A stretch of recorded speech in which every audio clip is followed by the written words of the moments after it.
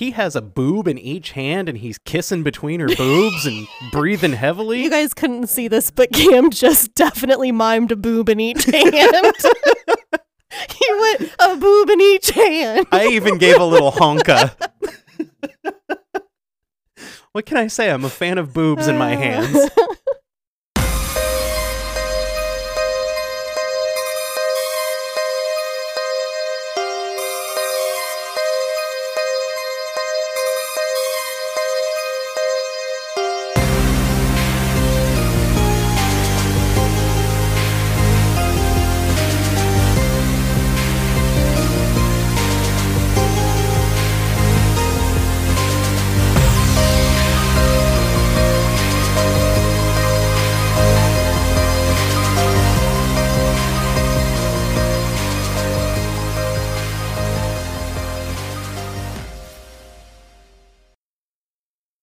Hello, and welcome to Franchise Frights Podcast 2024 edition. Oh my goodness. It's a whole new year. Yeah. Actually, today is January 1st. It is. We are recording on the first day of the new year. We are. Isn't that fancy? Because we're so far behind. Yes, we're very far behind. I have to record and edit this one today. Yeah. COVID sucks. Yeah, so our Christmas was interesting. Yeah. The Friday before Christmas, our son's first day of his Christmas break from school, he was feeling pretty crappy. And then I started feeling pretty crappy that afternoon. Mm-hmm. And then that night, he started feeling even worse. So he tested himself and he was positive. Well, his temperature spiked to 102, and that's when I was like, Yeah, maybe it's time to test. Something's not right here.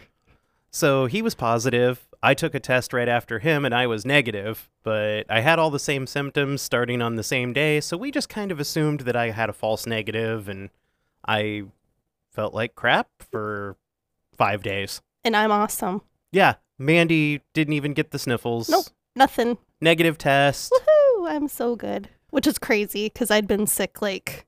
Because you were typhoid Mandy for like, months. the last 4 months of the year? Yeah. But yeah, we're healthy now and we get to record. Mm-hmm. My voice is back to normal. Yeah. Well, I mean, as normal as it was before. Yeah. I still sound like a 9-year-old boy, but Yeah. a 9-year-old boy with a smoker's cough. Do you think people get our voices confused? When they first start listening, they're like, so which one's the girl? Which one's the girl? It's the one that says fuck all the time. Yeah, fuckity fuck. Oh, we're coming in hot on the new year. Oh, yeah. Speaking of new things, we have stickers and business cards, kiddos. We're so fancy. So how about this? If you want a sticker, you send us a DM with your mailing address, and we will send you 5 business cards and a sticker, but you have to promise to put the 5 business cards in the hands of a horror fan / podcast listener, or in a high traffic area, such as a gas pump, or A gas pump? Yeah. You know, like people like tuck them into the screen. Oh, I've never seen people do that. Oh, really? No. Oh, I found business cards there before. Oh, I was picturing like a bulletin board at a gas station. Yes, that would work too. Yeah. Or like the bulletin board at a bowling alley. Or you know what? When you go out to eat, leave it as a tip. Yeah, that'd be great too. But leave a good tip with it. Yeah, don't just leave the business No, card as a 'cause tip. That's not nice. No. Tip your servers. Yeah. So How's everybody's New Year's resolutions going? You're 4 days in. that's right. I think mine are probably doing okay 4 days in. We'll check next week when we're 11 days in. I always wonder because people start off so strong and then And then it fizzles. Yeah. I'm going month by month with resolutions this year instead of being like, I'm going to quit doing this forever. Yeah. I'm just going to try to go, 30 to 31 days at a time. That's good. This month is no soda month. Oh, no. I don't Did you want a sip of my soda? I really would like one, but no. I'm going to stay strong. You just had a major life change. I did. That's what I was going to say is I already did my resolution for the year. You did. I quit my job. But you have another one. I have another job. Yeah. But... You're not just going to be like a bum. Well, I was going to be a professional podcaster. Isn't that enough? Manifest it. Yeah. Put it out in the universe. That would be nice. I like that idea. But yeah, so my 40th birthday goal was to get a new job, and I have accomplished it. You have. I start work the day after tomorrow. And your job has a dog. And I have a dog. My coworker is a dog. And he looks like a very good boy. Yeah. And I don't even work in a vet. No, like I'm working for a construction company, but my coworker is a dog. Yeah, you get to be an office manager, and you get to have a dog as a coworker. I could not have picked a better job for myself. That's pretty awesome. And I'm very jealous. I know. It's so exciting. I still just have to run my stinky machine. Yeah. It pays really well, I was going to though. say, it pays well. And I get 5 weeks of vacation Yeah. and 11 paid holidays. Yeah. I can't complain too much. No. Except I come home really stinky. Anything else in our personal news? I don't think so. We covered the COVID. We covered the business cards and stickers. We covered your new career. Mm-hmm. I have some horror movie news. Would you like to hear it? Yeah, because I don't have any. There's a new horror comedy coming out called Vampires of the Velvet Lounge. It's actually being filmed now. It stars Stephen Dorff, Mina Suvari, and Tyrese Gibson. Oh my goodness. The plot is a coven of bloodsuckers struggles to come to terms with the modern world and their own mortality as they are locked in a battle with a deadly foe. It's being called a mix of Shaun of the Dead and From Dusk Till Dawn. With all has-beens. Don't you ever call Stephen Dorff a has-been. What has he been in? The Gate. Recently. Blade. They came out, 97? Yeah. I'm like, they were all hot names in their time, but it's not 1997 anymore. Hey, Tyrese, he's still got that Fast and the Furious check coming. Is he still in the new ones? I think so. I don't know. I haven't seen I don't either. 9 or X. That's all the horror movie news I have. Do not watch Till Death Do Us Part. Oh, that was... We watched it for 23 minutes? Yeah, it's on Prime Video. Don't watch it.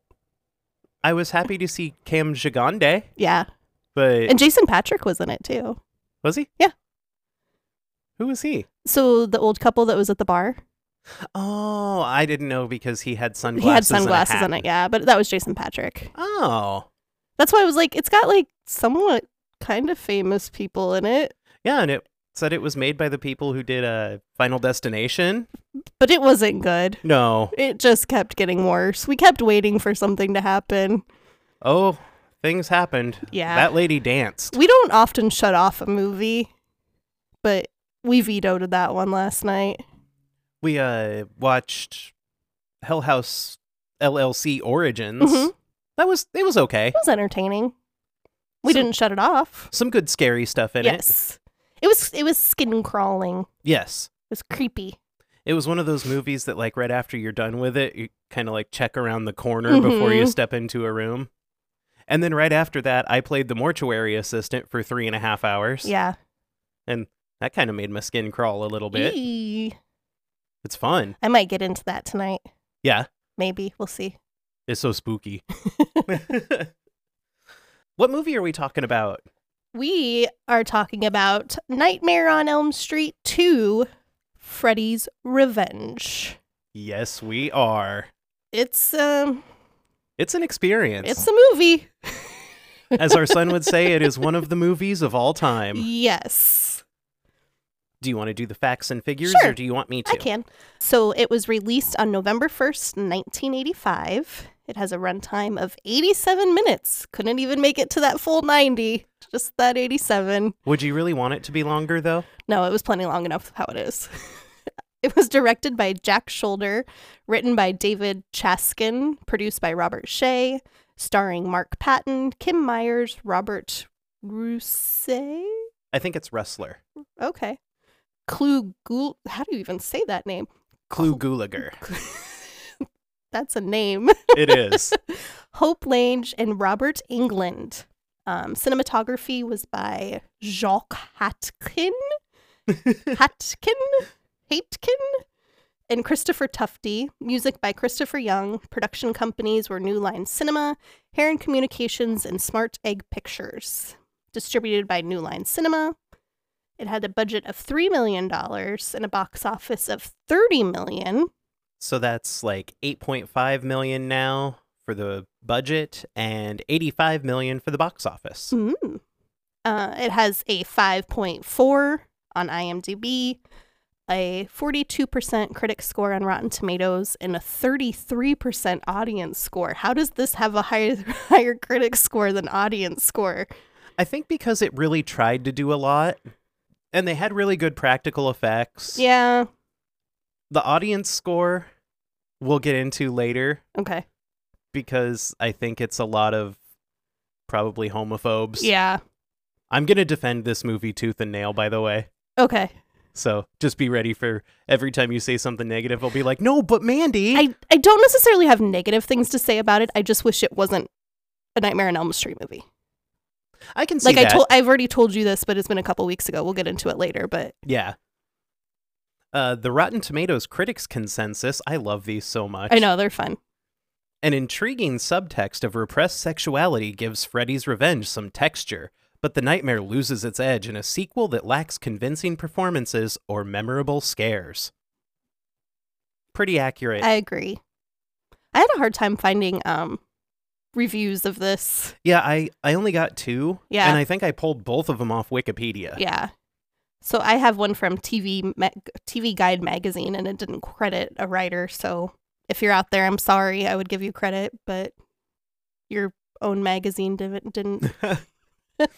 They said, a worthy successor to the original movie, Nightmare Part 2 is surprisingly optimistic and moral. The power of love and kindness wins out over evil and violence, something not often seen in modern horror films. I like that review. Yeah. It's pretty spot on. Yeah. Janet Maslin of the New York Times said, clever special effects, a good leading performance, and a villain so chatty he practically makes this a human interest story. They also said, Mr. Patton and Miss Myers are likable teenage heroes, and Mr. England actually turns Freddy into a welcome presence. Mm. That's a pretty glowing review for Yeah. an 80s slasher flick. Yeah. And I don't know that we really got that much Freddy in this. Like, as far as being chatty. He talked to Jesse a A little bit, but not much. No. Kim Newman of Empire said this hastily produced sequel ignores the dream-stalking premise that made A Nightmare on Elm Street successful and reverts to the overfamiliar possession story. You know, I'd never thought of that, but... 100%. Yeah. That's why these are the issues I have with the movie. Because he's not a dream demon now. He's No. I'm going to possess you and come to the real world, boy. Yeah. Variety said, again, no writer credited, Mhm.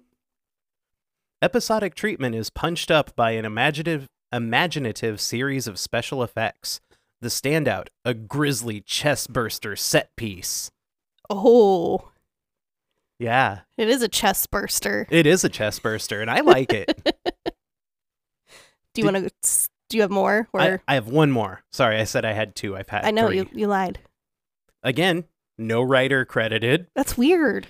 People magazine called it a tedious, humorless mess. Yeah, I won't argue. I don't like it. I know. Mandy, what were your initial impressions of this film? I don't recall having watched this, although you might have made me watch it like 100 years ago.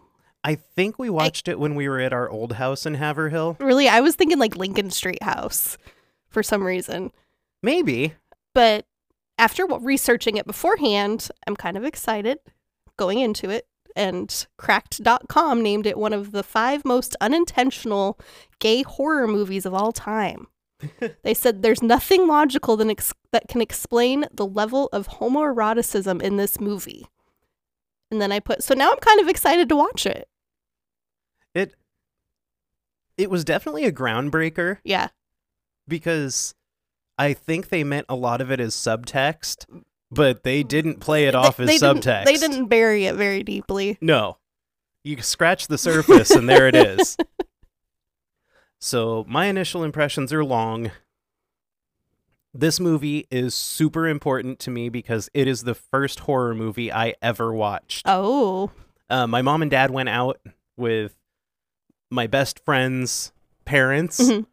And so my best friend got to come over to my house, and my sister was watching us, and she had one of her friends there, and they rented a whole stack of horror videos. And I think they thought they were going to scare us out of the room. Mhm.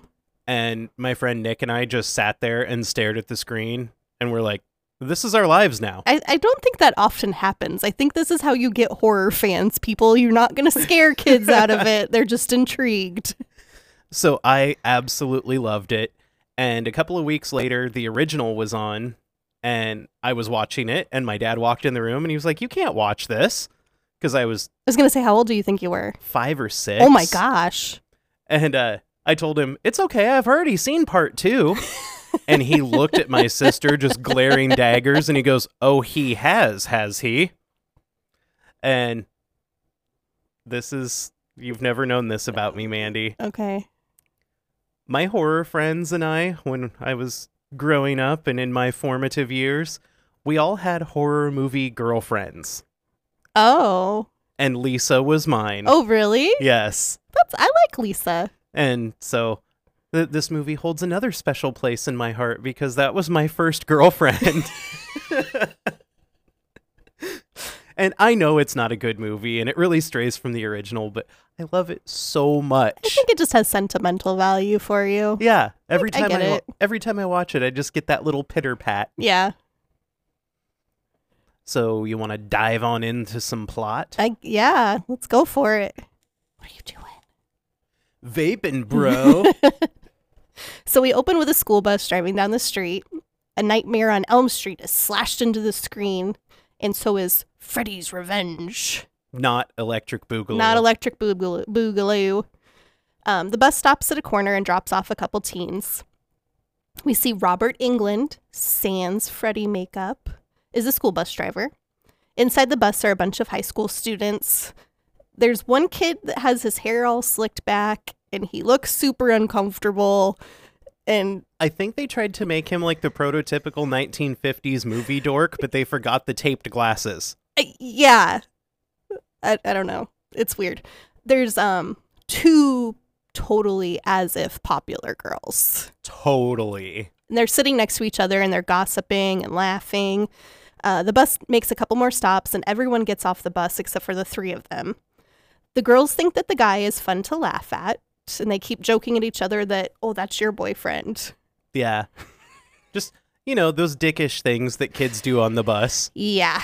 One of the girls mentions that they're coming up to her house, but then the bus just speeds on by. And the girl cheerfully yells, "Hey, driver, that was my stop." Yeah. And she looks like, oh my gosh, you silly old bus driver. Yeah. But the bus doesn't stop and instead just keeps speeding down the road until it hits a T intersection. And then it just keeps on going straight.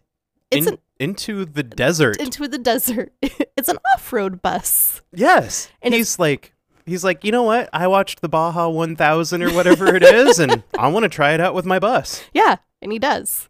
So the girls start panicking, asking what's going on, why won't you stop? And then this camera pans to the front of the bus, and we see Freddy's gloved hand is now on the shifter. And this is when I made a note about the score. It really kind of sucks. Mm-hmm. It was like Chuck Mangione did his own version of the Poltergeist theme, and it just doesn't work. Yeah. Like, don't play me some flugelhorn music. The sky starts turning a weird color, and then lightning starts flashing. The bus finally comes to a stop, but then the ground / sand all around the bus starts caving in, and then suddenly the bus is teetering on two rock columns that are like 50 feet in the air. Yeah. It looks scary. It does look scary. Everything outside is turned red, and it feels very hellish. Mm-hmm. It looks like they're about to drop into hell. Like into a pit of something. Yeah. Freddy stands up, and the two girls cower towards the back of the bus while screaming, "Oh my God." But this causes the bus's balance to shift, and one of the rock columns comes crashing down. And now the bus is literally a seesaw. And I noted here, too, that it was this is just kind of the start of everything where you're like, the main character in this movie is different. Mm-hmm. Because this is like 1985. It's a male character. Yeah. And he was crying. Yeah. Like, he was openly crying. He's cowering, whimpering. Like, yeah. It just didn't feel normal for the time. Mhm. You're like, wait a minute, he's crying. Boys don't cry. Yeah, they wouldn't have put that in a movie. No. As Freddy approaches them, he drags his glove along the seat and then Such a good visual. and then scrapes it on the ceiling. I hate the Freddy. Blah. Yeah, there's a lot of screechy. Yeah, I don't like it. So the three teens are huddled near the emergency exit as Freddy walks towards them and gets closer and closer. And then we cut to a tomato being cut. Which I like a lot. The knife cutting through the soft flesh of the tomato. Yeah. A family is gathered around the kitchen table eating breakfast, and suddenly there is a blood-curdling scream. The little girl asks the mom, "Why can't Jessie wake up like everyone else?" Valid question. She just, owned her brother so hard. So we cut to a teen boy waking up in bed. It's the same kid from the bus, except now he's shirtless and absolutely drenched in sweat. It looks like they covered him in vegetable oil. Yes. And they were like, okay, now wake up. His room is filled with moving boxes. And then there's a weird shot of him standing up and then Adjusting the package It's inside in. his tighty whities. Yes. It's odd. And then I put, okay, I'm starting to see what the critics were talking about. Well, and the shrieking scream that he Yeah, gives. he is a good screamer, though. I will give him, He gives an ultimate scream queen scream. he has a final girl scream. He does. He's good. And that was another thing that you just kind of get clued in. You're like, this is a little different, isn't it? Yeah. Boys don't scream out loud like that. Yeah. So now we cut back to the kitchen, and Jesse, the main character boy, walks by the open doorway with two empty moving boxes, and the dad is very pleased that he has unpacked a little bit more from his room, and he wants the rest of that room unpacked by tonight. I put that. I don't understand parents like this. You clean that room, boy. There's a door on his room. Yeah, if you don't want to see it. Close it. Mm-hmm. If he wants to live in filth, that's his decision. I also made a note about the parents here. Mm-hmm. The dad looks like he is straight out of, Leave It to Beaver. Yes. Like, he is straight out of, 1961. Mm-hmm. With the horn-rimmed glasses and the pocket protector and the... Well, I have a lot of thoughts on the dad, too. And he seems like he's, 58 years old. And I think maybe he's a little too old to have a daughter who's 10. Yeah. No, you can have kids until you're forever if you're a man. Yeah, that's weird. And the mom is very much like the early 70s prototypical TV mom. She really gives me some Carol Brady vibes. Kind of. She feels 80s to me, though. She could be an early 80s mom. Really? Yeah. She's I got just- the mom jeans on. I just felt like her persona was very 1972 TV mom. Yeah. Well, especially she cooks them breakfast every morning. Yeah. And it's eggs and tomato slices Yeah. and... Okay. Anyway, sorry. I digress a lot. That's okay. So Angie, the little sister, she's digging around inside a cereal box trying to get the Fu Man fingers because she's eating Fu Manchu. The mom asks Jesse if everything's okay, and he says he's just having a lot of trouble sleeping because it's so hot up there. And the mom tells the dad, you should really call about getting that AC fixed. And he says there's nothing wrong with it, it just needs a shot of Freon. And Jesse doubts his father's fix-it abilities. Mhm. And dad fires back at him with typical male bravado. So we're not 10 minutes in, and we've already gotten our first scene of toxic masculinity. The dad is toxic masculinity. He is. He's so macho, But he's also such a dork. but he's such a dork. Yeah. And they show that. Later on when he's on the ladder and he's Yeah. like, I'm a man. And then he almost falls off the ladder. And he has his tall socks and his short shorts. Yes. I think he has underlying feelings too. I think so. Yeah. And also, why were parents of, or men of our parents' generation, there, I got that sentence out. Why were they so obsessed with fixing things themselves? I don't know, because I'm kind of like that too. They're like, no, I'm going to do it. We're not going to call somebody about it. And then they go out and they buy the wrong parts. Yeah. And they replace the wrong parts. It still doesn't work. Then they break the thing that they were trying to fix. Then you have to call a repairman anyway. And instead of spending $600, you've spent $1,100. It's true. Just call the professional. Man, I digressed again. I got my soapbox handy today. You do. So Angie's found the cereal prize, and she shows off her new long plastic fingernails, and this gives Jesse the Uggins, as it reminds him of his scary dream. The doorbell rings, and Jesse says, "That's Lisa." Dad apparently doesn't know about Lisa, and he seems very concerned about his baby boy fraternizing. Mm-hmm. He's like, whoa, who's Lisa? Which he should be excited about. Yes. So Jesse opens the door, and I wrote, a drop-dead gorgeous 80s girl is waiting for him. I like that they showed her from the back to start with, because, like, you almost think it could be Nancy for a second. Yeah. Like, the way her hair's styled, I don't know if that was their intention, but you're like, oh, is that Nancy? Well, and she's wearing the collared shirt. And... But then she turns around, and it's Meryl Streep Jr. Oh, it is. You never realized that? Maybe that's why I've always had a thing for Meryl Streep. She is Meryl Streep Jr. She is. Like, I looked up, because I know Meryl Streep has daughters that act, and I looked it up just to make sure it wasn't one of them, because they look so much alike. No, it's just the gorgeous Kim Myers. So they walk to Jesse's car, and he doesn't have a key for his car. He starts it by flipping a switch and pressing a button. And she says, aren't you worried somebody could steal your car? And he goes, what, the deadly dinosaur? I like that. Because I had a car named the Ghetto Cruiser. Yeah. We're at the school now, and it's gym class time. The girls are doing archery, and the boys are playing softball, and a studly-looking boy named Grady steps up to the plate with cheers from his buddies. He must be the popular boy. Oh, yeah. Lisa's friend asks if Lisa's getting any from Jesse while she's straddling her bow. It was very sexual. Lisa poo-poos her and says, he's just my ride to school. So Jesse's busy looking at Lisa instead of keeping his head in the game, and Grady rips one straight to him and it tags him in the head. He goes down and the gym teacher comes over and half-heartedly checks on him. He's like, are you okay? And Jesse tells him, yeah, I'm fine. And then he's like, pay attention next time.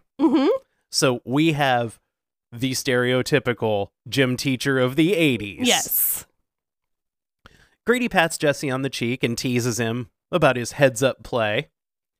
The next batter comes up and rips one into the outfield. Grady had too much of a lead. He can't get back to tag up when the outfielder throws the ball. Jesse and the third baseman catch him in a rundown, and Jesse tags Grady out and it says, heads up play, Grady. So Grady's manhood has been insulted. So he depantses Jesse, exposing his bare butt due to the jock strap he's wearing. Yes. I am so glad compression shorts became a thing. Jock straps, not the way to go. No, they're not flattering on anyone. Well, why do you want your ass hanging out? So the pantsing triggers a fight between Grady and Jesse, and they roll in the dirt for a long time while Jesse's butt is still out. And it looks like maybe they're not quite fighting. Also, just cheap move by Grady. Yeah. Let the guy pull his pants up before you fight. Yeah. So now Jesse and Grady are getting punished by Coach Schneider. They have to plank outside. Okay, he comes over and barks at them, assume the position. Which I put has BDSM written all over it. Oh, yes. And then he makes them plank, and he's just standing in his office smoking, watching them suffer. Yeah. And also, the 80s when the gym teacher smoked and smoked in their office during school hours. Jesse asks Grady while they're outside, like, how long is he going to keep us out here? And Grady tells him, could be all night. Guy gets his rocks off like this. He hangs out at queer S&M joints downtown, and he likes pretty boys like you. I was right. Yes. Also, we are going to use some not proper nomenclature. Yeah. Some not quite PC terms because the movie uses them. And it's 1985. Yeah. And that is not how we feel about things. No, not at all. We are allies, and We Yes. love all people. We do. Grady asks if Jesse is getting any from that rich babe you've been cruising to school with every day. And it kind of seems like they've bonded through their corporal punishment. They're like, hey, we fought. A little bit. I told you their relationship is weird. But their fight was even kind of playful. I can't tell if they're friends. Or I think they're frenemies. If they're frenemies. But it's also like they're best of friends. I know. It's weird. I don't understand. In the locker room, Grady asks where Jesse lives, and he tells him they just bought a house on Elm Street. And then Grady's like, you can tell your daddy's a real chump because he knows the house on Elm Street, the one with the bars and the windows. Mm-hmm. So he fills him in on the history, and Jesse doesn't believe him. He's like, this guy's just screwing with me. Yeah. So he stomps away, and Grady just gives a shrug and moves on with his day. So we cut to that night. We see the outside of the house with the bars on the windows. The front door seems to have been replaced, but it still has bars on the window. Yeah. Jesse is tossing and turning in bed. His room is still not unpacked. No. And he gives up on sleeping and goes downstairs. He opens the fridge and grabs a bottle of OJ and drops it on the floor. And it breaks, and he's like, oh man. But I noticed that Jesse was wearing shoes just to go downstairs and get a drink. Oh, I didn't notice he had shoes on. Yeah. This is where I went off on the tangent about him wearing a purple, like, scrub shirt. Oh, Because yeah. I didn't know that this was a thing. I didn't know people wore scrub shirts in the 80s. I don't know if it was a thing for everybody, but I know that it was in my family because they were all EMTs and paramedics, Yeah, so 'cause everybody had scrub tops. He's wearing a purple scrub t-shirt like Corey Haim wears in The Lost Boys, except Corey's has a wild, crazy print all over it. But it's a long style shirt, scrub top, with a really wide neck hole. Yeah. I don't know why the neck hole is so wide on him. I think it was because they wanted you to be able to change in and out quickly. Maybe, or if you've got blood all over you. Yeah. But yeah, I guess I just didn't know that was a thing. And then I went off on it, and Cam informed me that some people wore those. No, like, I think just about everybody in my family, like, PJ's was a scrub top Yeah. and some sweatpants. Huh. Jesse goes to grab some paper towels, and he looks out the kitchen window, and we can see somebody watching him from the bushes. They step away, and he goes outside to see what's up. Mm-hmm. Because, he's wearing shoes. Why not? Yeah. So he hears some noises, including a little screechy sound, and then he hears a fire stoking. We can see firelight coming from his basement windows, so he goes to investigate, and he sees Freddy's back. Freddy's reaching into the lit furnace to pull something out. Jesse comes back into the house, and he's going to go check on the prowler in the basement. I'm like, no, Yeah. Jesse, don't do that. He opens the basement door, and he sees Freddy's silhouette approaching the stairs. He slams the door and he yells for his dad. The door starts being pulled open and we can hear Freddy breathing on the other side. Jesse and Freddy struggle with the door against one another for a few seconds, and then Jesse bolts towards the staircase to the second floor. Freddy is suddenly in front of him. He stops Jesse and he says, "Daddy can't help you now." I'm not even going to try to do the Freddy voice. No. It's too good. He grabs Jesse by the shirt collar and pulls him in close, shushing him with the blade of his knife glove. Mm-hmm. And their faces are very close together. Mm-hmm. And then he brushes some hair off of Jesse's forehead with his blades.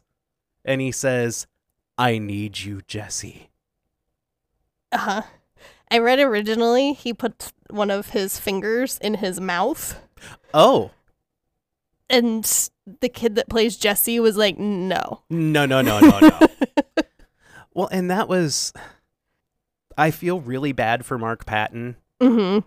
Because he was a closeted homosexual actor. Mm-hmm.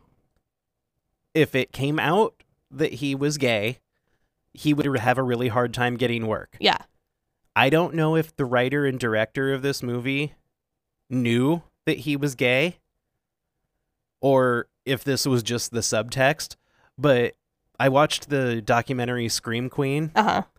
And it's all about Mark Patton's kind of struggle with this movie and what it did to his life afterward. And I just feel really bad that he was put in the position to pretty much out himself. Yes, without permission. Yeah. They made his character as gay as they could, Mm-hmm. while still having a girlfriend. Yes. And so I don't know. I feel complicated watching it. There's a lot of feelings. Yeah. I also wrote here, okay, so maybe this movie is a little homoerotic. Yeah. The camera turns to a close-up of Freddy, but only his eyes are lit. You can make out the burned skin of his face, but not very well. He tells Jesse, "We've got special work to do here, you and me." And he pins Jesse against the wall and cups his chin with his non-gloved hand. He drags a finger slowly across Jesse's chin as he withdraws his hand and says, "You've got the body. I've got the brain." He takes off his fedora and rips the skin off the side of his own head and exposes a pulsating brain. Ew. Good effect, though. It is a good effect. And I remember that being we were at Best Buy one time, Uh-huh. and that was on the movie trailer for this. Oh. That was playing on all of the display TVs, and I was like, That's pretty graphic. I'm like, you can show that at Best Buy? So Jesse gives another shrieking scream, and Freddy laughs maniacally, and then we see Jesse fire up in bed screaming, and he is very sweaty again. Mm-hmm. His parents come into his room, and his mom asks Dad if they should call a doctor, but Jesse refuses. He's like, "No, it was just a bad dream. Just leave me alone." Mm-hmm. At school the next day, Jesse is struggling to stay awake in class. The teacher is explaining how food processes through the body, and the kids can't control themselves and have to make jokes. They make fart sounds. They make gagging sounds. Jesse falls asleep sitting up. Grady notices and clues his friend in. We see a snake climb up Jesse's shoulder and then wrap around tighter and tighter around his neck. Jesse screams and wakes up in class. But there's a real snake slung over his shoulder. Props to Mark Patton. That was not a stunt person or an animal handler. He just had a snake crawling on him. And it was starting to constrict around his neck. The teacher is very displeased and says, "If you want to touch animals, join the circus." Grady starts giggling. Jesse finally breaks and gives Grady a smile and then flips him the bird. This is where I was confused by their relationship because I was like, that's a dick move, but he found it funny. I think, like I said, I think they kind of bonded through their corporal punishment. Yeah. And then this was so you want to be part of the crew? Yeah. Here's your hazing. Here's your initiation. Then we cut to Lisa's house. She's swimming in her bougie-ass pool in front of her big old house. That is a huge pool. Yes. Her mom informs her that Jesse's on the phone. She gets out of the pool and uses a cordless phone. Yes. To talk to Jesse. She's rich. She's rich as fuck. This is 1985. Yeah. She's got a poolside phone. Yeah. So we cut to Jesse's house, and Jesse's bounding down the stairs, headed for the front door, and it looks like he's carrying a towel. Oh, I also noted that I don't know how many times they had to shoot that scene of Lisa in the pool, but she is burned to a crisp. I did notice that the second time I watched it. She is so sunburned. Yeah. Yeah. Like she gets out of the pool and she kind of has to adjust like the top on her swimsuit, and she has the worst burn line. But if you look, her burn line isn't in sync with her suit. Oh, it's not? No. Oh. Because it was like a completely straight line across her chest. And and her it swimsuit was a little bit of a U neck. No, but I felt bad for her. I'm like, she is hurting. Yeah, she was definitely sunburnt. So we cut to Jesse's house, and Jesse's bounding down the stairs, headed for the front door with a beach towel. His dad wants to know where he's going, and Jesse says he'll be back in an hour or two. And his dad says, "No, I want that room unpacked. Get upstairs." And his dad is just sitting on the recliner eating potato chips from a teeny tiny little bowl. It's like the bowl that you would put olives in at like a dinner party when you put the olives on the table, and he has potato chips in it. He's portion controlling. So upstairs in his room, Jesse's clearly frustrated, which he shows by flailing his arms and stomping his feet and sighing. He sits down on the bed and then looks overwhelmed by the task at hand. He gets up, pops a cassette tape in. A smooth R&B song comes on the radio. Ooh, baby, you know how to love me. Jesse picks up a shoebox full of odd items and then just dumps them into an empty drawer in his dresser. "How do you like that, Dad?" Complete with some finger guns. Then we get a montage of Jesse putting on Ray-Ban sunglasses and a baseball hat as the song picks up tempo. He trades out the sunglasses for some Elton John type of eyewear. Yeah, gold sparkly glasses with lightning bolts coming off of the sides. Yeah. He's dancing around the room and enjoying himself. He grabs a wooden dowel type of toy and he jumps on his bed. I think it's called a pop gun. Oh, maybe. But you did miss. He twerks a drawer shut He on does. his dresser. Yes. And I was like, use that booty, buddy. He jumps on his bed and he's singing and dancing. And he's got the toy kind of at groin level. Yeah, it's his pantomime wiener. Yeah, and he's kind of shaking it around. And then his mom and Lisa barge through the door just as the toy kind of pops. In an orgasm motion. He jumps down from the bed, clearly embarrassed. And his mom and Lisa are both just like, what the fuck did we just walk into? His mom looks absolutely mortified. I know, and then his mom's like, I'll leave you two alone. I know, and it was like she is the stereotypical mom. And she's like, I'm just going to leave you in the room alone with a girl. I don't care. Yeah. I have to get out of here. Yes. Make me a grandbaby. I don't care. Lisa apologizes for inviting herself over, but she thought he might like some help. So the two of them start working on his room. She's putting a sweater away up in the closet and she spots a pinkish red diary. They open it up and it belongs to Nancy Thomas, 1428 Elm Street. Lisa says it's dated from 5 years ago. Lisa reads aloud an entry from Nancy being horny for Glenn. And then Jesse asks to take a look. And this is what it says. What does it say? He comes to me at night. Horrible, ugly, dirty, under the sheets with me. Ooh. Jesse and Lisa kind of giggle at it, and then Jesse continues, tearing at my nightgown with his steel claws. Jesse stops. He's like, whoa, this is not good, and this reminds me of things. He's visibly spooked. Then it continues, his name is Fred, and he keeps trying to take me to the boiler room. He wants to kill me. And then Chuck Mangione starts playing his flugelhorn. Jesse flips the page and sees that Nancy's entry from when Tina died. And then he explains to Lisa what Grady told him about his house and starts to question whether or not it was real. So that night, Jesse's thrashing around in bed. He wakes up and turns on his lamp. And his lamp's like a baseball helmet with like baseballs as the base? Yes, but it's melting. And it's all drippy. And the candle on the side of his table is melting. And Jesse, of course, is covered in sweat. He's very sweaty and very shirtless. Yes. So he gets up and leaves his room. Oh, and I just have to admonish Jesse here. He had an LP hanging like a third of the way off of his dresser. Yeah. That's a really good way to warp your vinyl, yes. Well, it's warped anyway. It was melty. You got to take care of that stuff. Okay, so his room is obviously hot because everything is melting. Uh-huh. He's drenched in sweat. Yeah. So what does he do before he leaves his room? He puts on shoes. No. And sweatpants. And a sweatshirt. Yes, sweatpants and a sweatshirt. Yep. What? Okay. So he cautiously makes his way downstairs to the basement. We know it's the basement because we hear dripping water. Demons and shit.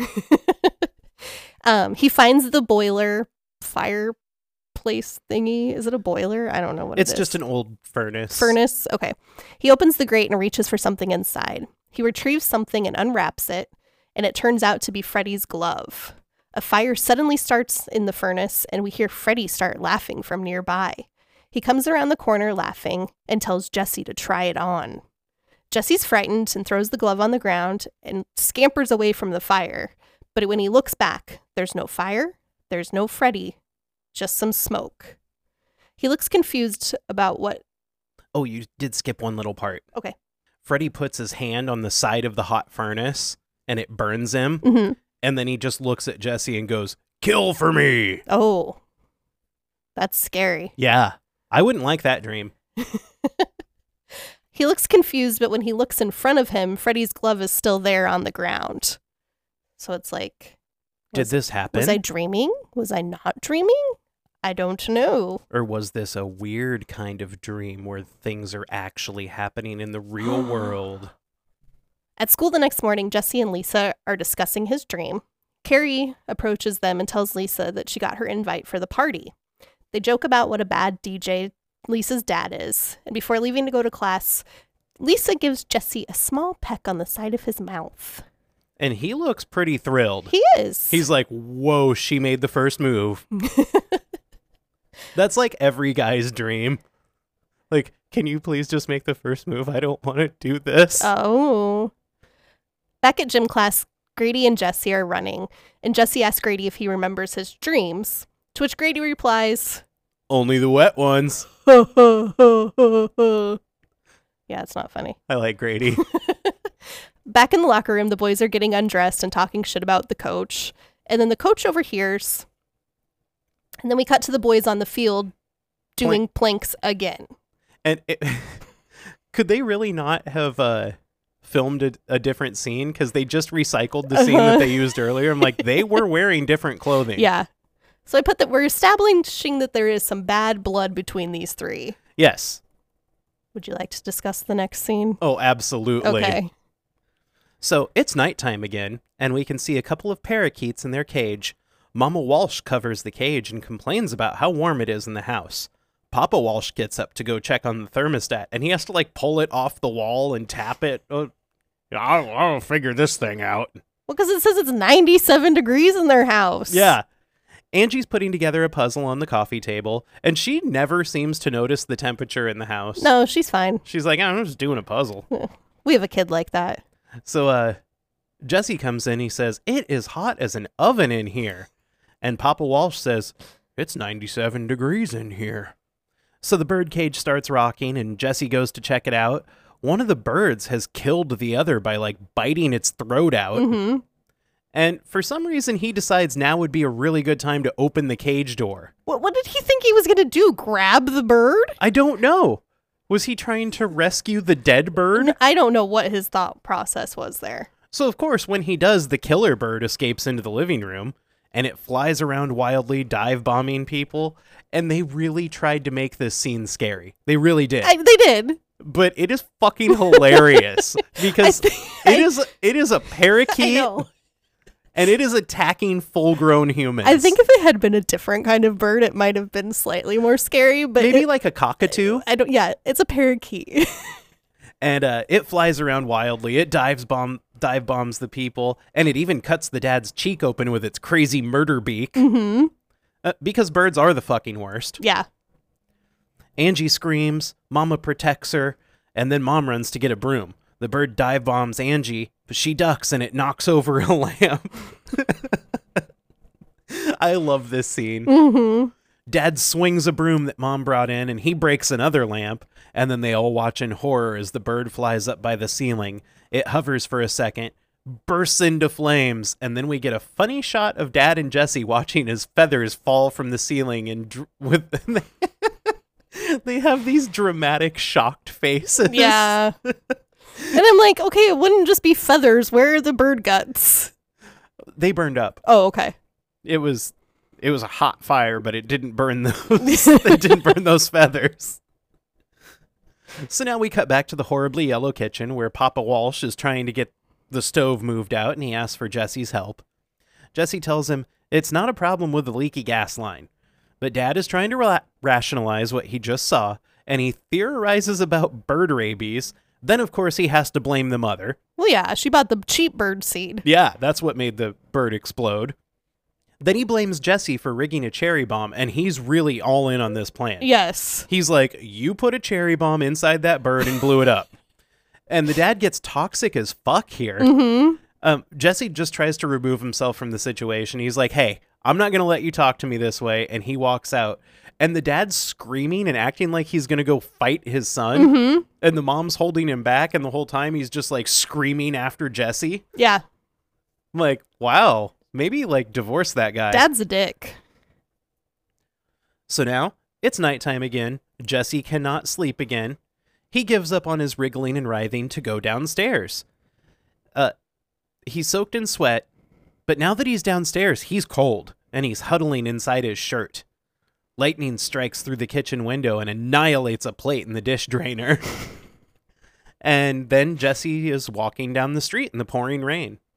He's walking past what seems to be some seedy no-tell motels. Yeah. I think he's on the bad side of town. I would agree. He walks into a bar in an alley, and there's a sign over the door that says Dawn's Place. You think it says Dawn's Place? I thought it said Dom's. Oh, maybe it said Dom's. I think it's Dom's. Is it? Yeah. Oh, like Dominatrix? Yep. So he goes into the bar, and it's a rough crowd in there. It is. There's some punk rock looking people. There's a guy who looks like a stereotypical 80s pimp. Mm-hmm. He's wearing his nice white suit and his pimp hat. Yeah. And he goes up to the bar, and a stern-looking bartender in your prototypical S&M garb from the 80s approaches Jesse, who's looking very haggard with his open-buttoned shirt. Yes. And Jesse asks for a beer. The bartender gives him a bottle and then flicks a glass toward him. And the glass is like a highball glass that would not hold even half of that beer. That's what I put. What is the deal with the glass? It's not even big enough to hold the whole beer. Who puts their beer in a glass? It was the 80s. It's just weird. Do you know who the bartender is? No. It's Robert Shea, the head of New Line Cinema. Oh, really? Yeah. I think every movie after 2. He's in. Yeah. That's fun. So Jesse pours his beer into the glass, and just as he's getting ready to take that first drink, a hand comes down on top of his drinking wrist. Coach Schneider is the man with the hand. He's chewing his gum. Oh, I was like, what are you doing? So Coach Schneider is decked out in some leather S&M gear, too. Mm-hmm. It appears Grady was right. We cut to the school gym where Jesse is running laps with Schneider looking on. He pushes Jesse into a stack of folding chairs and tells him to hit the showers. Okay, Jesse put on his shoes when he went to go get juice. Yes. But he doesn't put on his shoes when he's leaving the house. No, Jesse's going through it right now. Okay. So Jesse does as he's told, and he goes to the shower room. Well, the coach gets out a jump rope for some reason. Mm-hmm. I don't know what's about to happen. I don't either. Apparently, the Freddy force knows what's about to happen, and he's going to shut it down. Yeah. So we can hear a sound as the coach is standing in his office room. He goes to check it out, and Jesse's showering. Everything seems cool. Then we hear another sound. The sound is the wires on a tennis racket bursting. The coach looks over to the tennis rackets, and it looks like the strings are popping off because they're being superheated. Mm-hmm.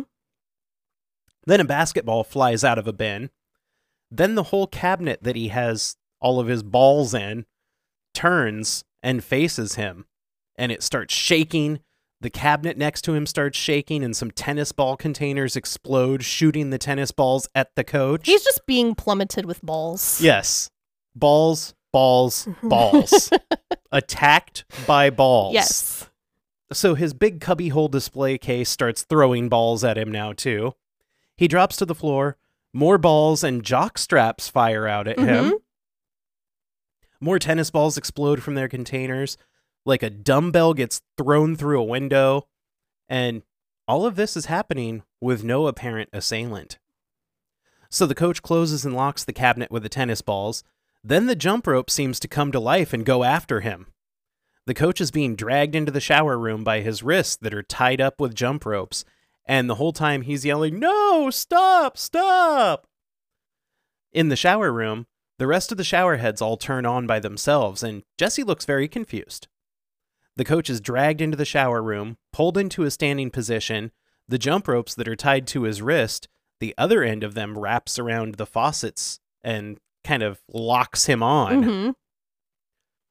An unseen force strips off the coach's clothes, and now we can see towels coming to life and bringing themselves into the shower room, and they begin towel whipping the coach's butt. His butt gets red and bloody from the whippings, and Jesse looks on in what seems to be like dissociative horror. Yeah. He's like, am I really seeing what I'm seeing And right the coach now? is looking back at him like, what the fuck, dude? Aren't you going to help Like, me out can you here? please help me? I'm being attacked by something. So the shower room steams up and we completely lose sight of Jesse. And then Freddy steps through the steam where Jesse once was.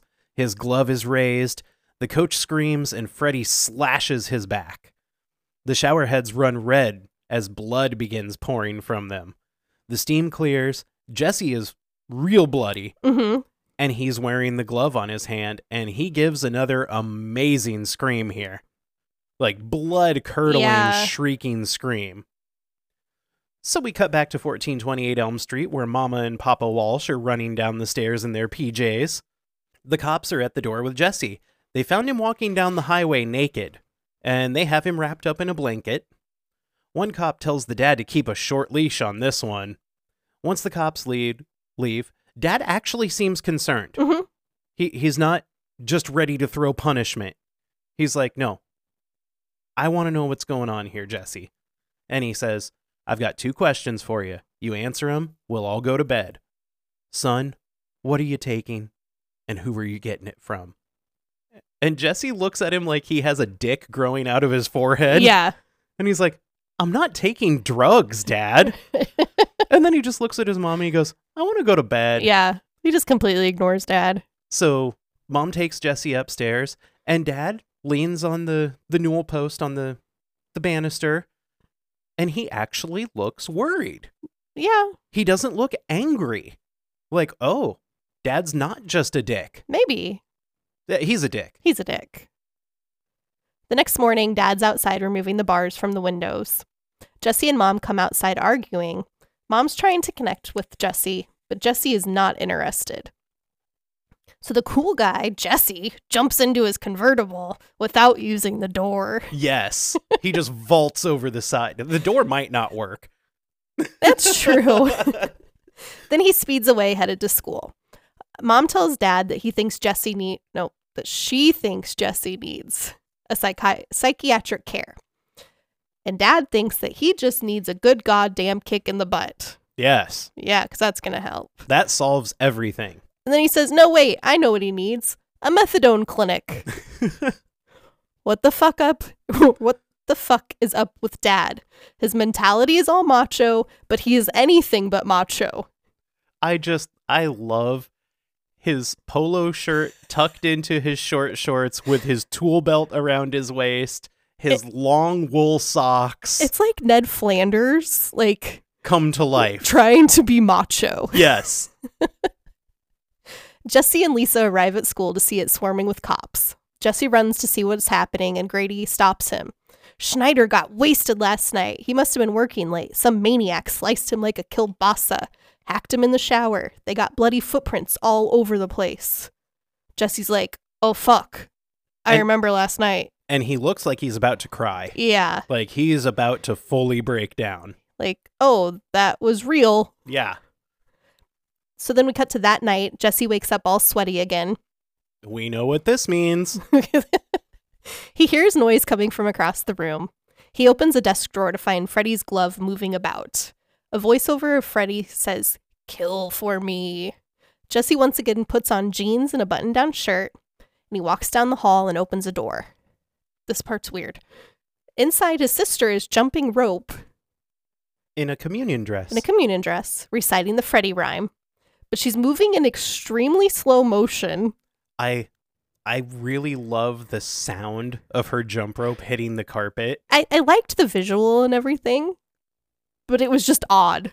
I think it was trying to show, he's stuck between the dream world and the real world.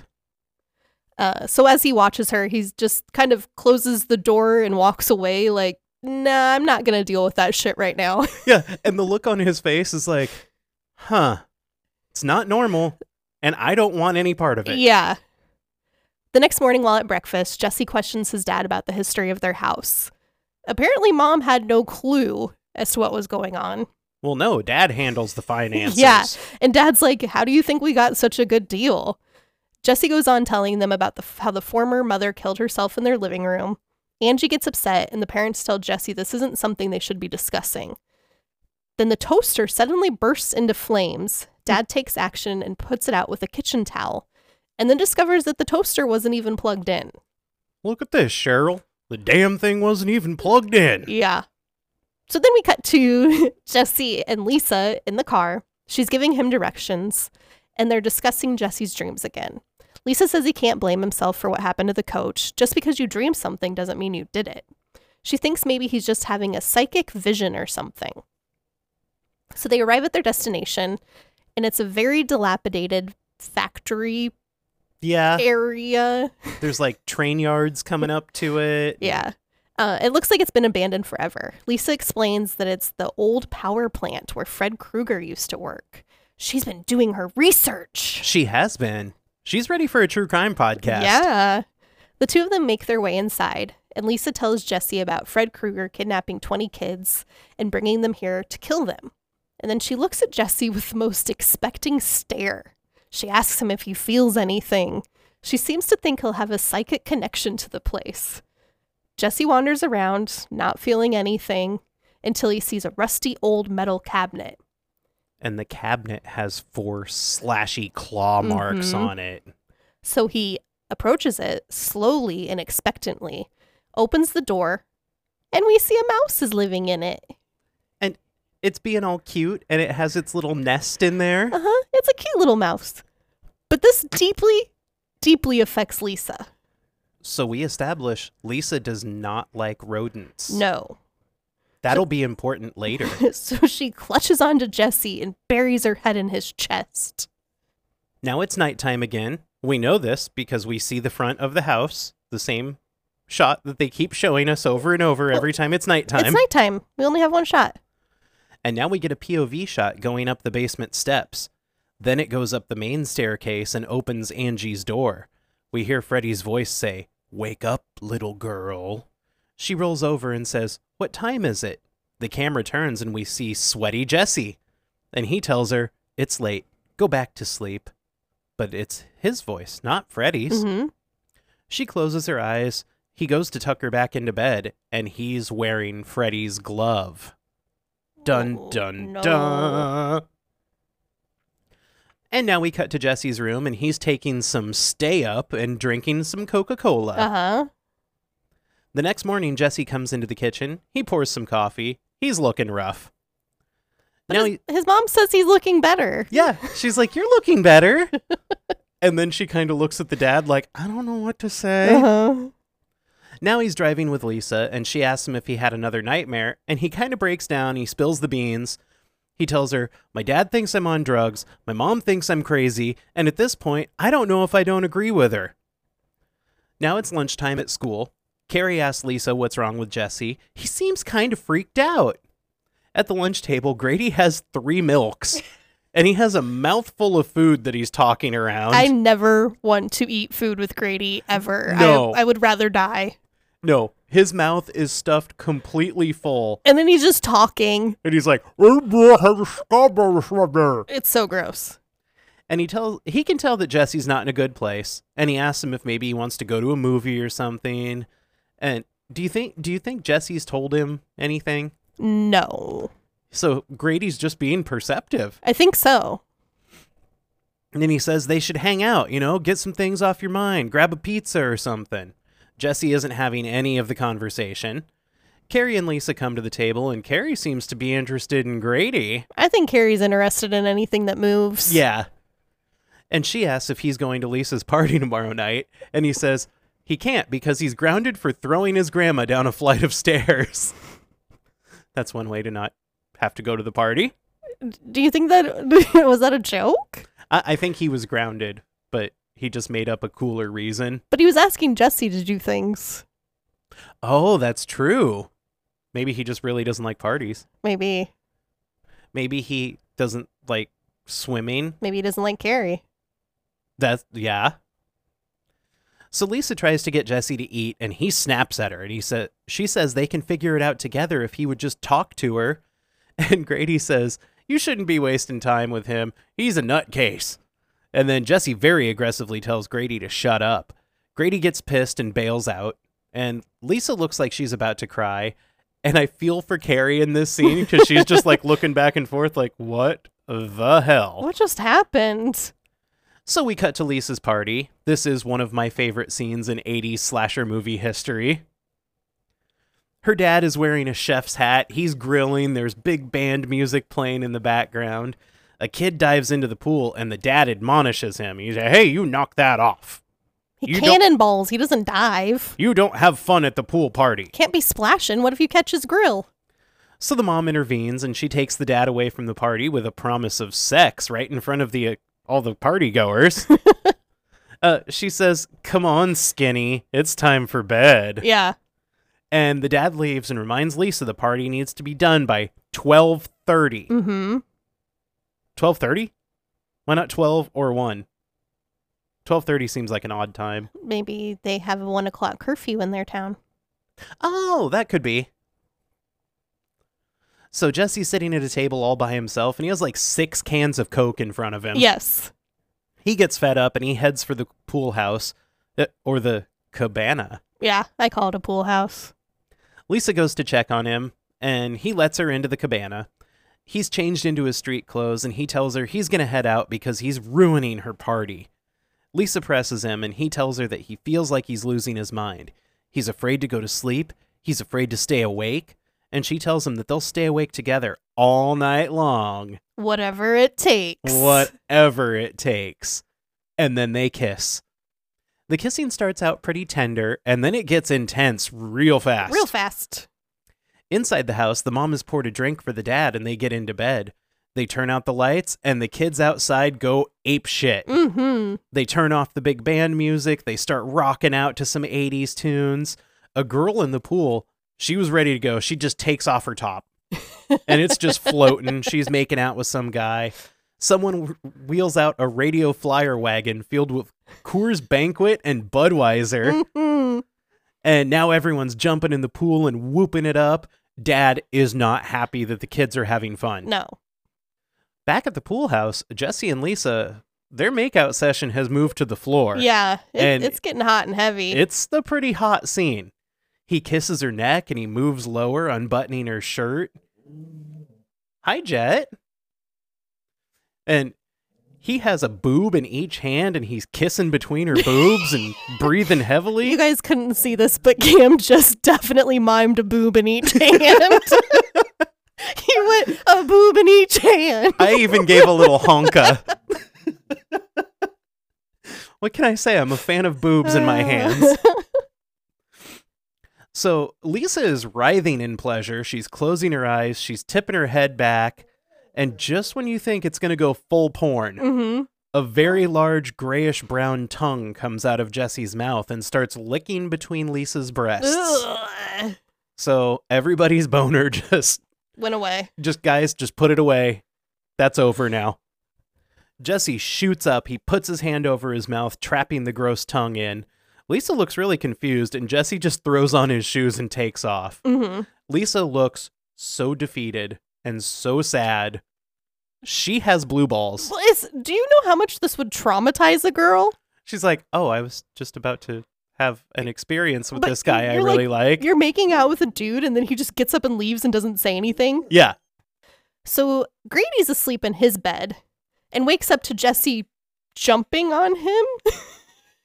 He fully dives on top of him. Jesse tells Grady he's in trouble and asks if he can sleep there tonight. Grady's not very much into the idea.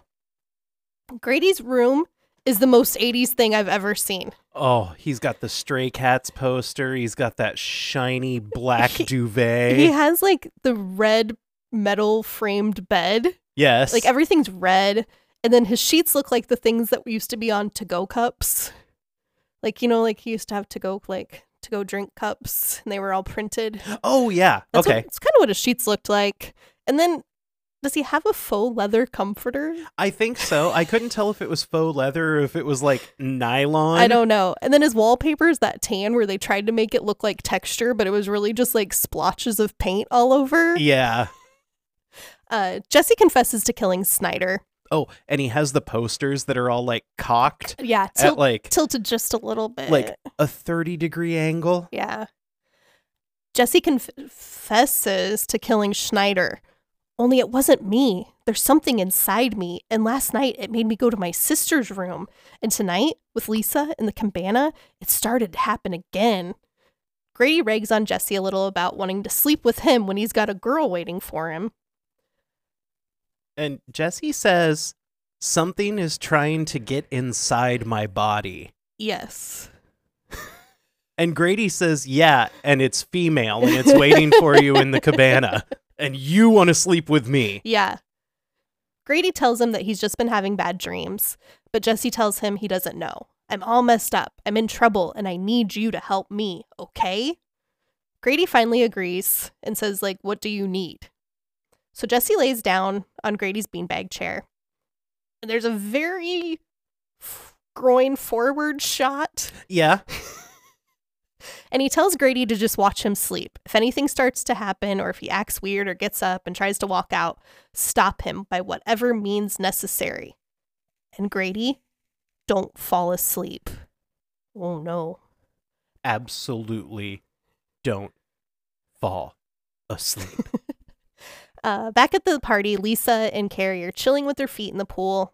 Lisa says she feels like she needs to go check on Jesse, but she can't leave her party. And Carrie tells her to fuck the party. Go get him. And I like that a guy swims up to Carrie and he's like, are you going to get back in the pool? And she's like, I'm busy. She knows what she wants and she knows when she wants it. Yes, I like Carrie. So Grady's flipping through channels on his TV. He lets out a sigh of boredom and clicks off the TV. We see Jesse's asleep in the chair already, and Grady looks at Jesse and tells him sweet dreams before turning off his light to go to sleep. Jesse suddenly wakes up screaming to Grady that it's happening again. He starts contorting his face and looks like he's in pain. Grady's kind of freaked out and asks him what the fuck's going on. And Jesse holds up his hand as knives start to grow out of his fingers. So cool. And then I put, his fingers just turned into hot dogs. His fingers are just hot dogs with knives in them.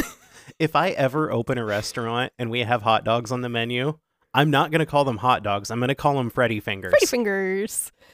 The skin on his arm starts to split open as Freddy's arm appears in place of his. Nope. Did I say appears? Appears and replace. Appears in place? Yes. Of his? Thank you. Grady looks at this and is like, oh shit, and tries to go unlock his or open his door, but he can't. So he starts screaming for his dad.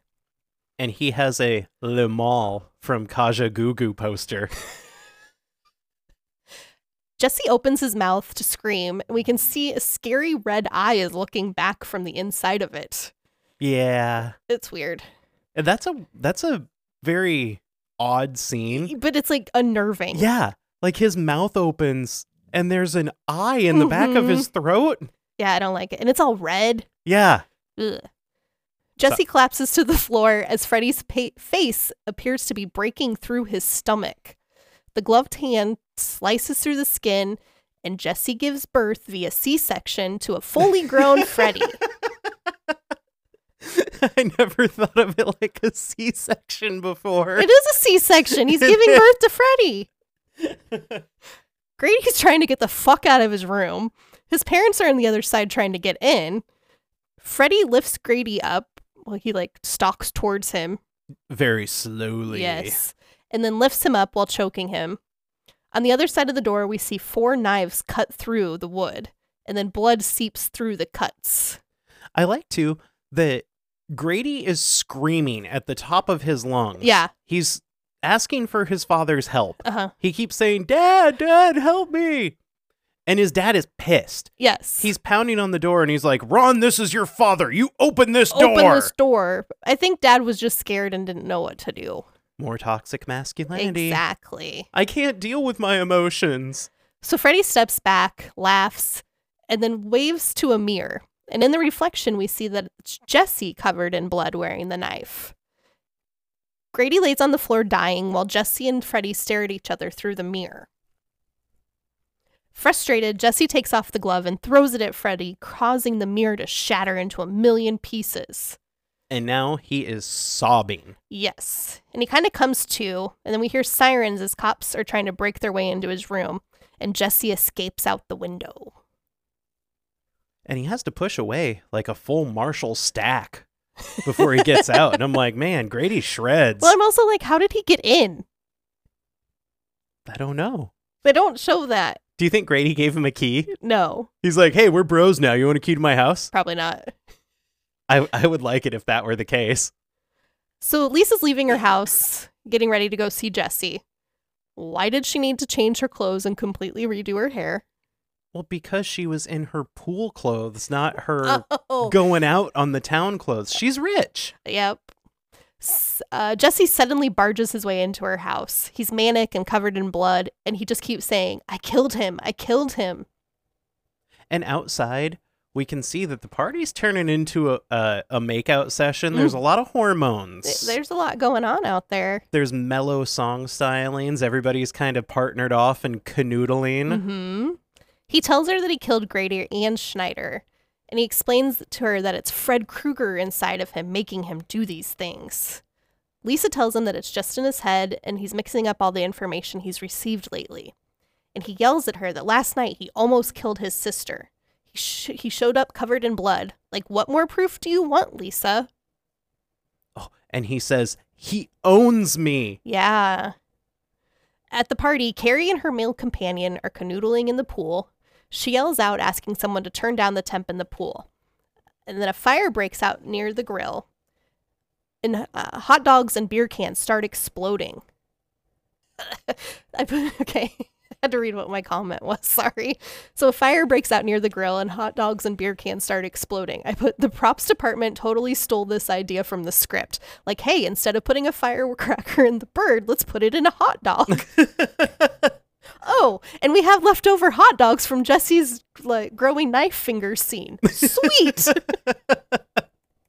Man, the props department was just, they're like, reduce, reuse, recycle. They did it. So Lisa sits Jesse down and reads aloud Nancy's last diary entry. He is evil itself. I know that now. I brought him into my world. We all did. Gave him all the energy he needed. Our screams were all he needed. Dun, dun, dun. Outside the party, we see the padlock close on the fence. The door to Lisa's bedroom locks. The door. Lisa's parents' bedroom. Thank you. Lisa tells Jesse he can fight Freddy, and Jesse cowers in pain, telling Lisa to leave because he's coming back. Lisa begs Jesse to fight him, and all around the house, windows and doors are locking. Jesse's bent over trying to fight Freddy, while Lisa prays over him like a revival tent preacher. Jesse, just fight him. He's living on your fear. He doesn't even exist. Then the fish tank starts to boil. The TV explodes. And random lights all around the house are sparking out. Lisa has to jump out of the way to the corner to avoid the water from the tank because the tank is now exploded. On the other side of the room, we hear Freddy, and then we see him appear instead of Jesse. And he just pops up off the floor like, okay, we did the transformation scene already. That was really expensive. Now you just get Jesse lays down. Freddy comes up. Yep, from behind the couch. Lisa takes off running through the house. She tries an outside door, but it's locked. She runs through the living room and runs straight into Freddy. He tackles her to the ground, and then there's a lot of him pulling on her leg and her trying to get away. Yeah. And then he grabs her leg and bites it, but she boots him in the face and then takes off running to the glass patio doors. And he swings his glove at right where her leg was. Yes. Just as she pulls it away, and he buries his knife blades into the floor. Outside, the pool has started to boil. Lisa's trying to get out from the glass patio doors, and it looks like the other party goers are trying to get in. Yeah, they're like, let me in, and she's like, let me out. Yeah.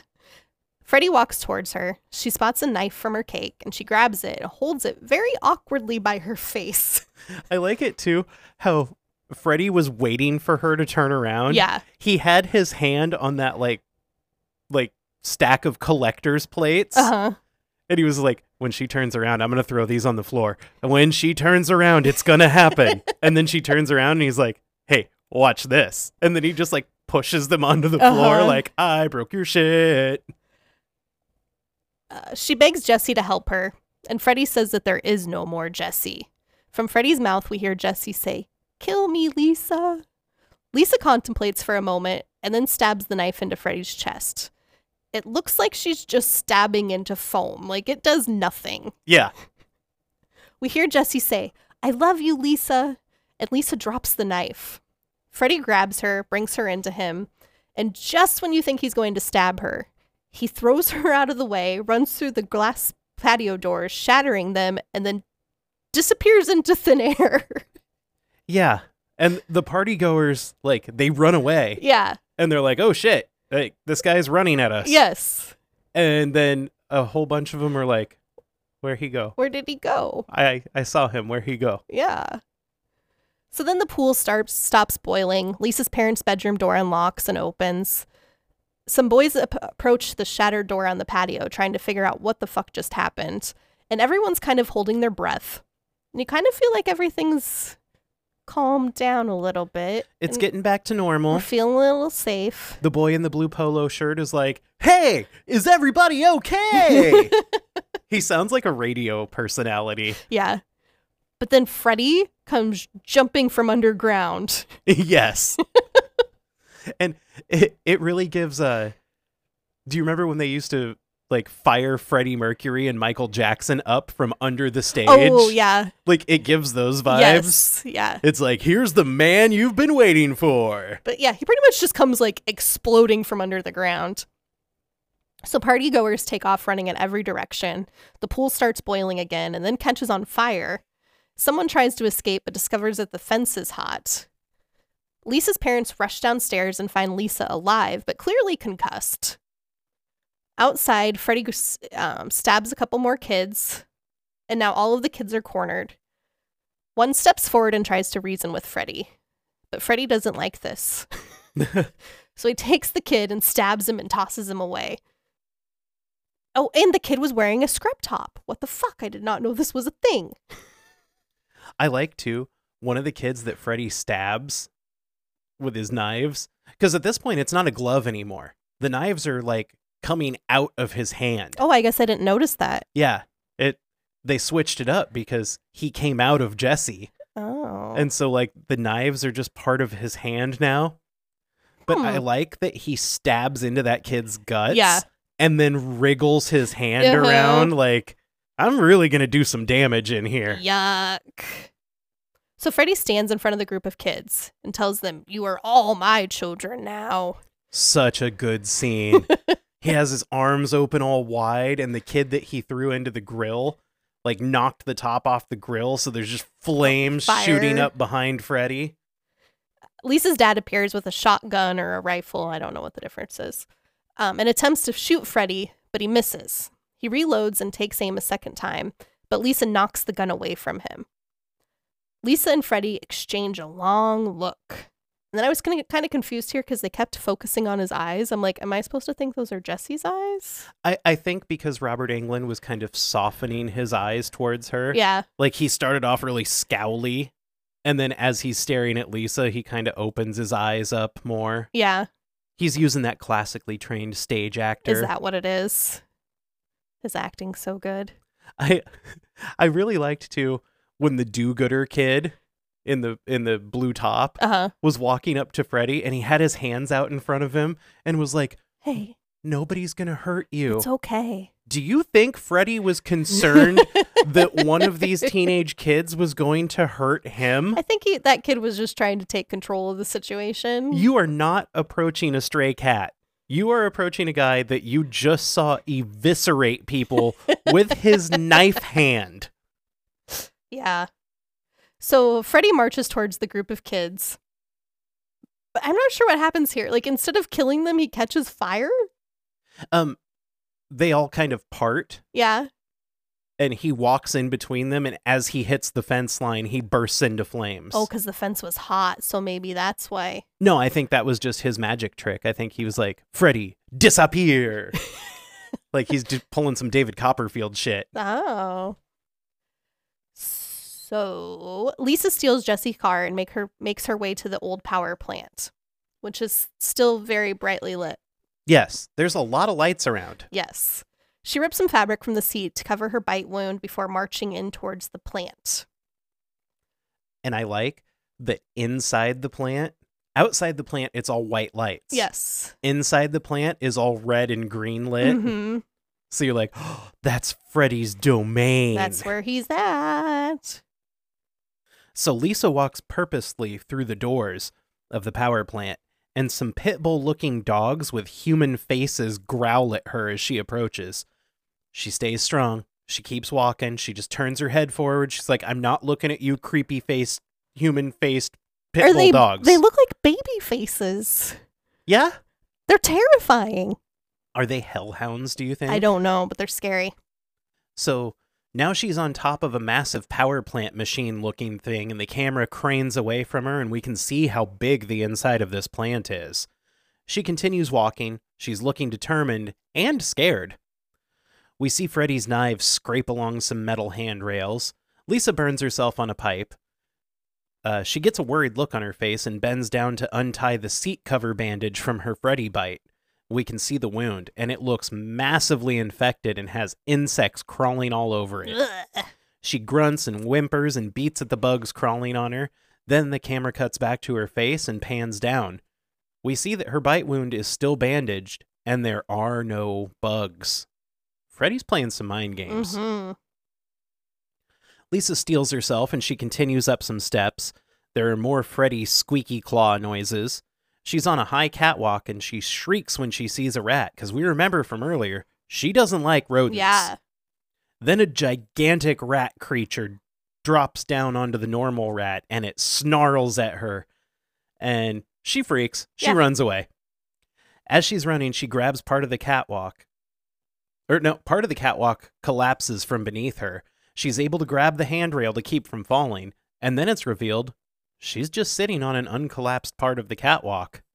She's clinging to the handrail, but she's not dangling. Nope. There's more Freddy mind tricks. Oh, no. She walks forward right into Freddy himself. She shrieks. She runs away. She keeps running straight into a dead end in the catwalk. She turns, and Freddy is there. She doubles back and runs right back into the same dead end. So Freddy's blocking her escape this time. He cackles and holds his arm out to her and says, "Come to me, Lisa." Lisa pleads and says, "Jesse, I know you're in there. Stop him." And Freddy replies, "No, no, no, Jesse's dead." Freddy swipes at her with his knives, and then he seems to pause for a second. He grabs the side of her face somewhat tenderly, but he still raises the knife hand like he's about to do her in. Then Jesse's voice breaks through from Freddy's mouth, and he says, "I love you, Lisa." Freddy pauses, and his knife hand starts to shake. We can see that the wound where Lisa stabbed him with the knife in her kitchen starts to bleed, and Lisa uses this distraction from Freddy's internal struggle, and she runs away. Before she gets too far, Freddy hunches a bit, and a mix of Freddy's voice and Jesse's voice calls out to her, saying her name gently. She turns to face him. Freddy's weakened and starting to collapse. Then in full Freddy voice, he says, "Come back to me, Lisa." And he has his knife hand extending toward her in a beckoning motion. Oh. He's like, "Yeah, come here." So she tells Freddy, "I'm not afraid of you," and Freddy cackles. Lisa says, "He's in there and I want him back. I'm gonna take him away from you and you can go straight back to hell, you son of a bitch." Jesse responds with, "No, Jesse's dead." But he's still collapsing lower and lower as he says this. Lisa pleads with Jesse again and tells him that Freddy can't hold him. He's losing his grip. Freddy's now fully sitting on the catwalk with his back up against the railing. He looks weakened. He's not doing well. And he tells Lisa, "He'll die with me." She kneels in front of him and caringly takes off his fedora. Freddy turns his head away from her because he hates the feels. He's like, "No, don't make me feel loved." And he says, "He'll die with both of us." Then Lisa leans in like she's gonna kiss Freddy. Ugh. His face is so drippy. No. She looks fully uncomfortable. She has all of the oogie feelings. Mm-hmm. Freddy wraps his knife hand around the back of her head and pulls her in. They kiss. Poor Lisa. It's so gross. Freddy kisses her back, and then he gets the feels again and he pushes her away. We can see some gas valves starting to open on their own as thunder and lightning start up. Freddy looks like he's about to die. He's struggling, and then a fire ignites and starts crawling along the handrails of the catwalk. More gas valves open and the fire reaches Freddy. He begins to moan and catches on fire. We get a shot of Freddy's face melting in the flames. Lisa is crying as she watches Freddy burn and melt. Freddy fully collapses to the ground on the catwalk. The flames are all around him. Mm-hmm. Then the gas valves start to shut themselves off. Lisa cries, the fire goes out. Freddy's burnt-up arm starts to move. Then he starts to climb to his knees. He peels off his burnt-up Freddy face, and we can see Jessie is underneath. He peels off the rest of the burnt-up Freddy skin, and Lisa goes to him. Jessie's all sooty and greasy, and they kneel in front of one another, and Jessie puts his head on her shoulder, and she embraces him as the music turns soft. Aww. So, the roles are reversed here. Love conquers all. Yeah, but I like that he's being Rescued. vulnerable, Yeah. and she has to take the lead and be like, no, I'm saving you. Mm-hmm. That was pretty forward. Yeah. Also, probably another reason why it has a 33% Yeah. score, because the chuds can't handle this. No. They're like, no, the woman doesn't take the man's lead. So now we cut to a bright day on the tree-lined street. A school bus is coming down the road, much like it did in the opening of the film. The bus stops out in front of 1428 Elm Street. Jesse comes out of the door, and his mom says it's good to have him back home.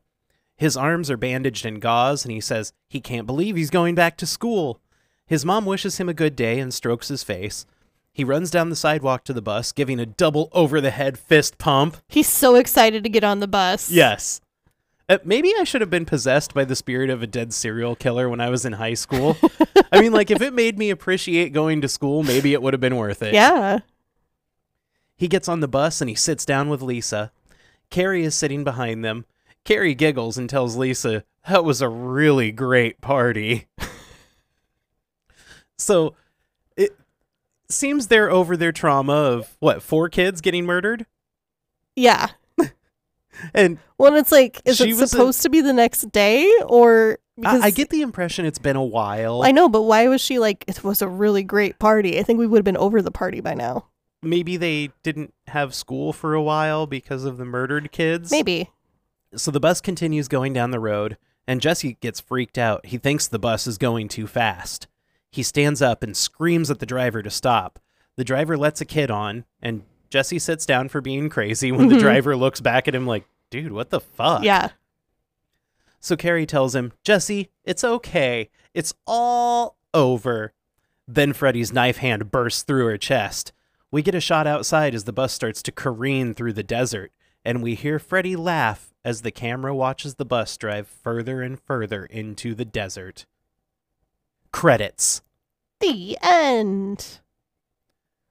So the body count for this one's up in the air. I don't have a number. I wrote 10, maybe more. Do you want to go back and forth? Sure.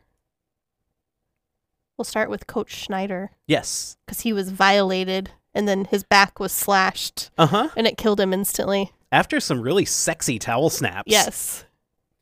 Ron Grady, impaled through the door with finger knives. You didn't count the 2 birds? I put them last. Okay. Because I wanted to ask you if we include the birds. I counted the birds. But then I put several party goers, but I didn't get an exact number. Okay, so I have Party Kid slashed, Party Kid 2 burned in a fence fire. Yeah. Party Kid 3 neck stomp trample. Party Kid 4 guts stabbed and wriggled around. And then Party Negotiator Kid slashed and tossed. Oh. And then we get Carrie. And she gets a Freddy arm stuck through her. Uh-huh. And then I put Bird 1, murdered by other bird. Bird 2, boom. I love the bird scene so much. It's so horrible. But it's fun. So, what were your reactions? Okay, so it wasn't that bad while also being really bad. It's super cheesy, but it is effective. And then this is where I think I would have enjoyed it a lot more as a possession movie, or even a couple of times throughout I thought it would be a great werewolf movie. Oh, yeah. I just didn't exactly see how the whole Freddy thing fit in. The acting was what I would expect of actors in this range. Very overdramatic. The homosexual subtext is undeniable. Oh, yeah. I don't understand it. It's barely subtext. Yeah. Why was it there? Why was there all the S&M stuff mixed in? It was a really odd choice, along with the numerous shots of Jesse's crotch. Mm-hmm. We got a lot of Jesse groin shots. Yes. In his tight blue jeans. Yeah. But that's all I had. Okay, I said, objectively, I know this is not a good movie. And despite my best efforts, I cannot take off my nostalgia glasses for this one. Mm-hmm. I love it. I just love this movie so fucking much. And I feel like I owe this movie so much. Yeah. Like, we have this podcast because I saw this movie. Okay. A lot of the acting is rough. The score is real bad. Mm-hmm. The script gets really weak in a few places. Yes. But I really appreciate the practical effects. Even as aged as they are now. Mm-hmm. I mean... No, like the C-section thing is like... Oh, yeah. Fucking awesome. And for the time, that had to have been absolutely mind-blowing to see. Yeah. And like even the last scene where Freddy's arm burst through Carrie's chest. Like so many people had to be sitting in the theater like, how did they do that? Yeah. All in all, it's not a great movie, but I will still watch it anytime. And like I said, I can't take off the nostalgia glasses. Mm-hmm. I love it. Do you have some production facts for me? I do.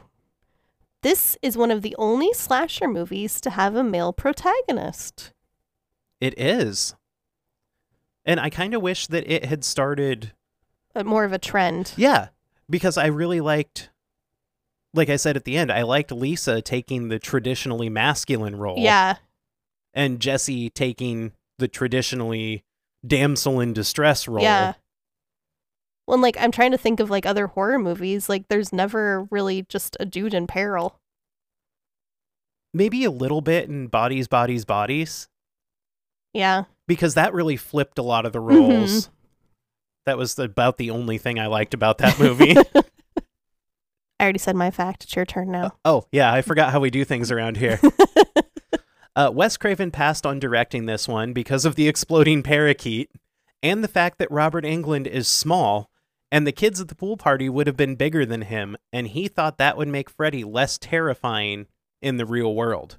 He was like, no, I'm not going to have an exploding parakeet, and Robert Englund is a tiny person. Nobody's going to be afraid of him running around. Is he really small? I want to say he's like 5'6". Really? Yeah. That's funny, because I picture him as being big. Really? I picture him as like 6 foot something. Really? Yeah. No, I've looked him up one time, and I'm probably misquoting on this, Yeah. but I want to say he's like 5'6", 5'7". Huh. The school in the movie is the same school from The Karate Kid. It is. And I knew that would make you happy. I want outdoor lockers. That would not have worked in Iowa. No, we live in Iowa. New Line didn't want to pay Robert Englund, so they wanted to use a stuntman in a rubber Freddy mask. After seeing him in some dailies, they decided they needed Robert Englund. Yeah. The only scene that isn't Robert Englund playing Freddy is in the shower. Uh-huh. And they had the guy in the mask. Yeah. And if you notice, his posture is completely wrong. Really? And he just kind of walks like Frankenstein. And I guess after they saw those dailies, they were like, all right, fine. Pay Robert. Yeah. Freddy has charisma. Well, and he's such a physical character. Yeah. That, like, you have to have that little, like, arm, like, the shoulder cocked down and, Yeah. like, the left hip cocked out. And... Like, he has a Freddy stance. Yeah. The two leads in the movie were born the day before and the day after Valentine's Day. Hey. Which is significant because that is the same as my brother and my sister-in-law. So shout out to Dustin and Millie. That's awesome. Yeah, I thought that was cool. Even though Wes Craven didn't direct the movie, he still gave some input on the script, and several things were changed to be more in line with his ideas. Oh. So he kind of gave it to Steven Spielberg. Yeah. Spielberg does that a lot. He's like, okay, guys, I don't want to direct this movie, but I'm going to tell you how to do it. Yeah. That's all the facts I had. Do you have more? I have one more. I mentioned it earlier, but there is a really, really good documentary about Mark Patton's struggles with this movie, being a closeted gay man. And just kind of the whole, do I want to do this movie or not? Is this pushing it too far? Is this going to out me? Is anybody going to let me work again? Yeah, I would like to watch that. It's called Scream Queen. Okay.